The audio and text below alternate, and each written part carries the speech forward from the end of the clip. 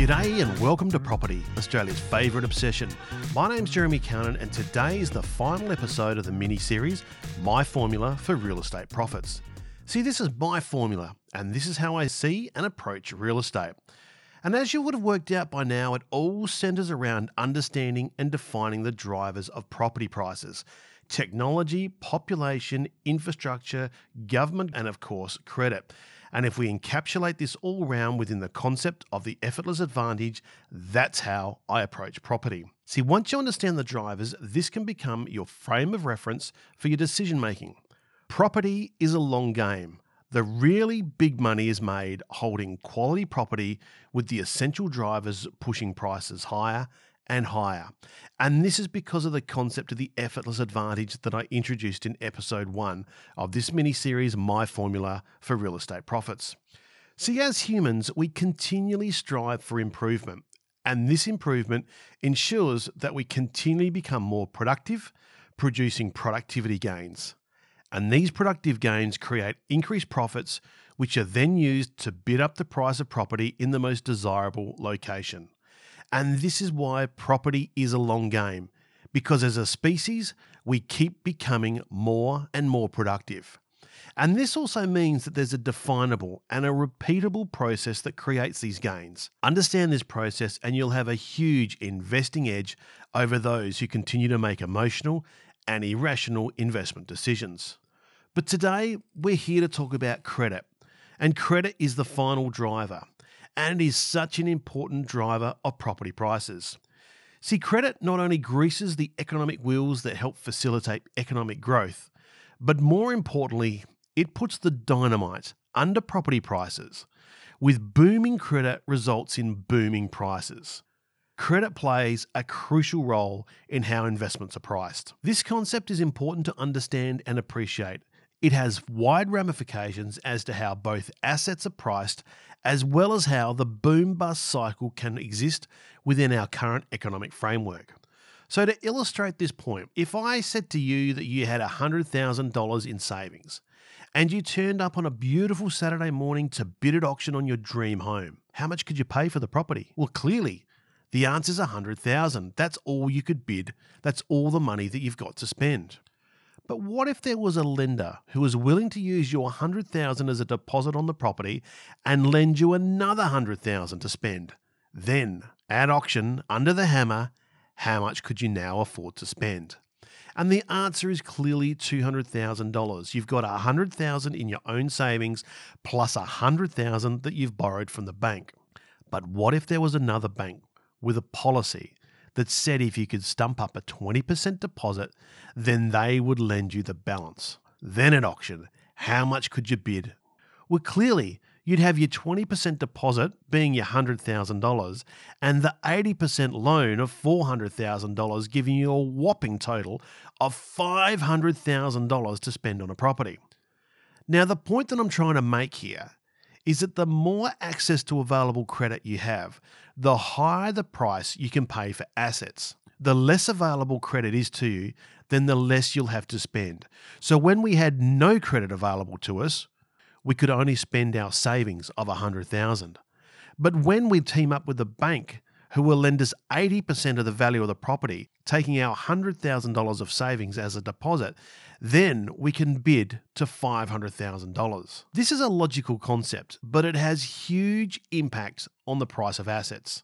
And just think of that crowd at the auction. Who has access to credit and who doesn't? You can bet your bottom dollar that those that are bidding the hardest are the ones that have access to the most amount of credit. And of course, if you just love the property, then you'll bid as high as you can to acquire it. The availability of credit is driven by many factors. And over time, these factors and influences change and alter, which in turn affect the availability of credit. And this starts to describe the cycle.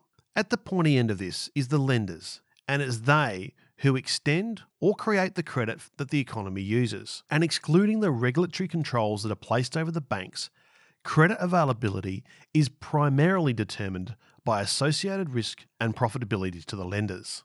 Again, this is fairly straightforward. The lower the risk and the greater the profitability of the loan, the more credit the lender will want to extend.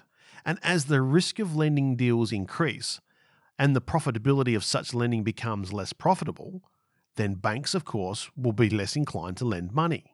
But both these statements have the self-fulfilling outcome, which drives the ebb and flow of the availability of credit. Think of it this way. If lots of credit is available in the economy to be used to purchase real estate, then this will push prices higher and higher as prospective buyers continually bid against one another to acquire property. And as prices increase, then the risk of the bank providing credit reduces. This is because the properties against which the banks have already extended credit have grown in value. So the value of the old loans as a percentage of the value of the property will decrease. And each time the property value increases, then those old loans as a percentage of the value of the house will decrease. So as property prices increase, should a borrower default, then the risk for the bank that they can't get their money back decreases. So as property prices increase, this reduces the risk to the banks. And as this risk reduces, then the banks are more likely to extend further credit, which will of course be used to drive prices higher again. Typically, when property prices are rising, then other sectors of the economy are also doing well, because business can easily obtain lending, enabling them to increase their future profits. And as this momentum increases, soon the economy and property markets will be booming along. However, soon this boom will turn into a bubble where speculation is fed by easy credit.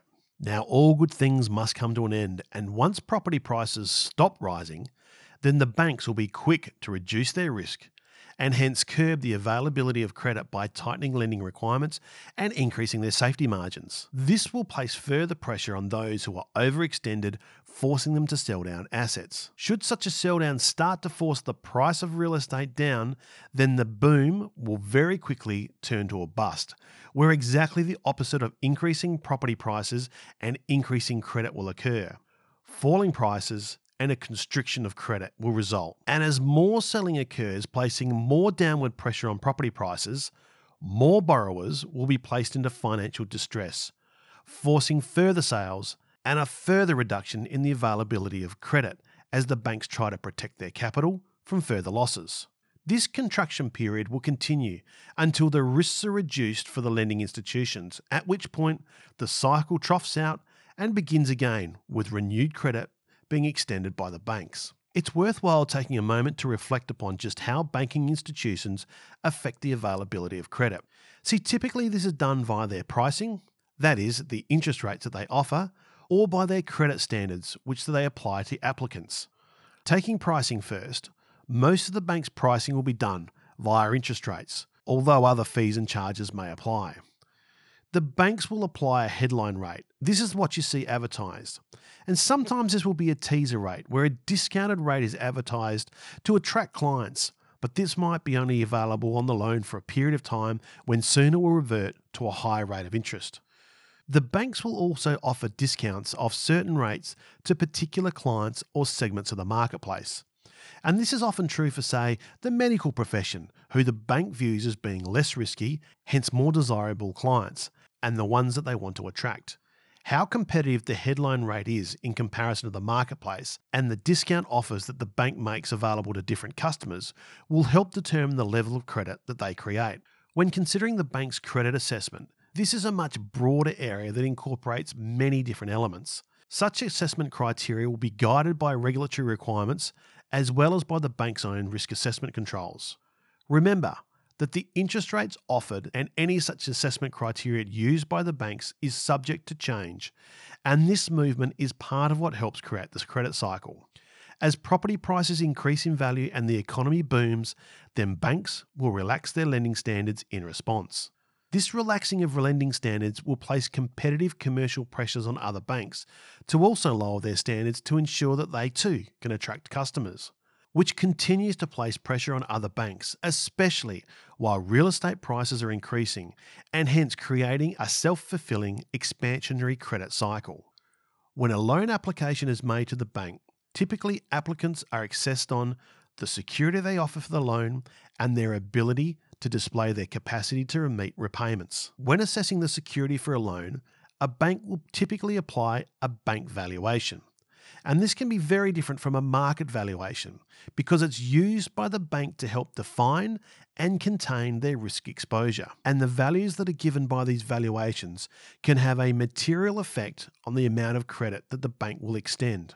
When it comes to assessing applicants, a bank will create many different hurdles for that applicant to ensure that they can display their capacity to repay the loan. Each bank will have different requirements and definitions. For example, how is income assessed? How does the bank assess such things as part-time or casual employment income?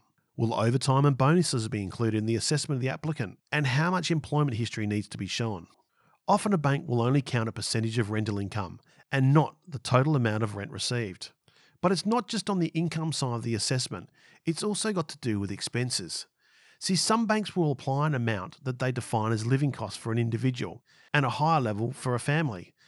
These figures are based on what the bank defines as reasonable living costs and may have nothing to do with the lifestyle of the applicant. At other times, the banks will require individuals to show exactly what their current living costs are right down to the last coffee and bus ticket.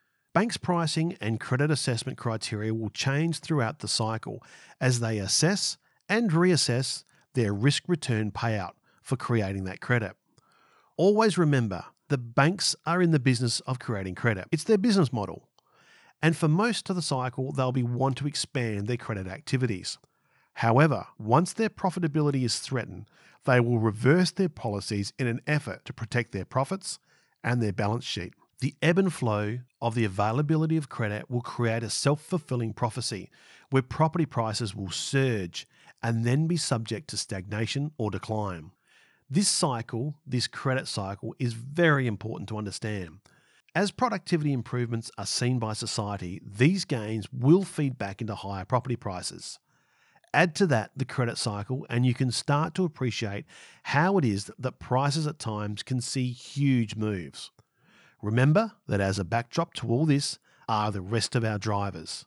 And just to make this point of how important these drivers are, remember that a bank can only extend credit like they do by way of one of the drivers. That is a government-granted banking license that allows their activity and hence profitability. And it is by no coincidence that in a country that is obsessed with property, that of the 20 largest stocks listed on the Australian Stock Exchange, 5 of them are banks. Credit is a very important driver of property prices. Lack of available credit will result in investors having less money to pay for assets.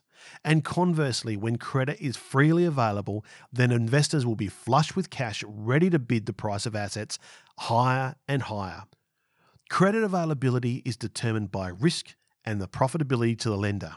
And as soon as lenders see an increased risk in lending markets, they will be quick to change their lending standards. The credit cycle describes the ebb and flow of the easy and tight borrowing lending conditions. Remember, credit greases the economic wheels, but it also provides the dynamite that facilitates the boom.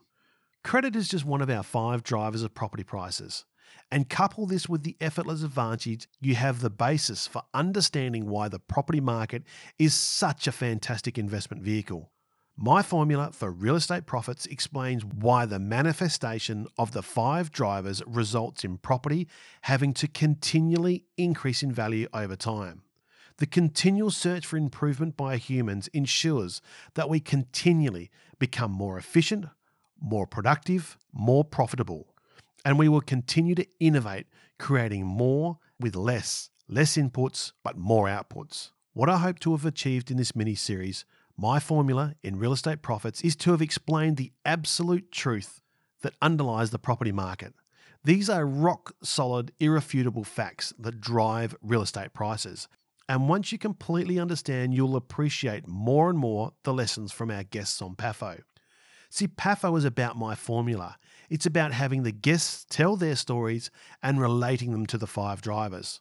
Like property, these drivers are all around us, impacting and shaping our lives every minute of every day. And we have a choice. Either we can use this knowledge to our advantage or allow the drivers to take advantage of us. It's your choice. I do hope you've enjoyed this mini-series, My Formula of Real Estate Profits. I've certainly enjoyed our time together, and I hope that you'll be able to recognise my formula as it manifests in the world around you. My name's Jeremy Cownan, and I've been the host of your mini-series, My Formula for Real Estate Profits. So until next time, let's keep obsessing about property. Any opinions or recommendations expressed should be considered general in nature, as they do not consider your personal objectives or financial circumstances. You should therefore consider these matters yourself before deciding whether the advice is appropriate to you and if you should act upon it. Should advice be sought, please seek an appropriately qualified advisor. Investing may not be appropriate for everyone, as there is inherent risk and the possibility of loss when investing in financial assets, just as there is the possibility of profits. While useful for identifying patterns, history and past performance do not guarantee future performance. Cowan & Flack has a commercial relationship with guests appearing on this production.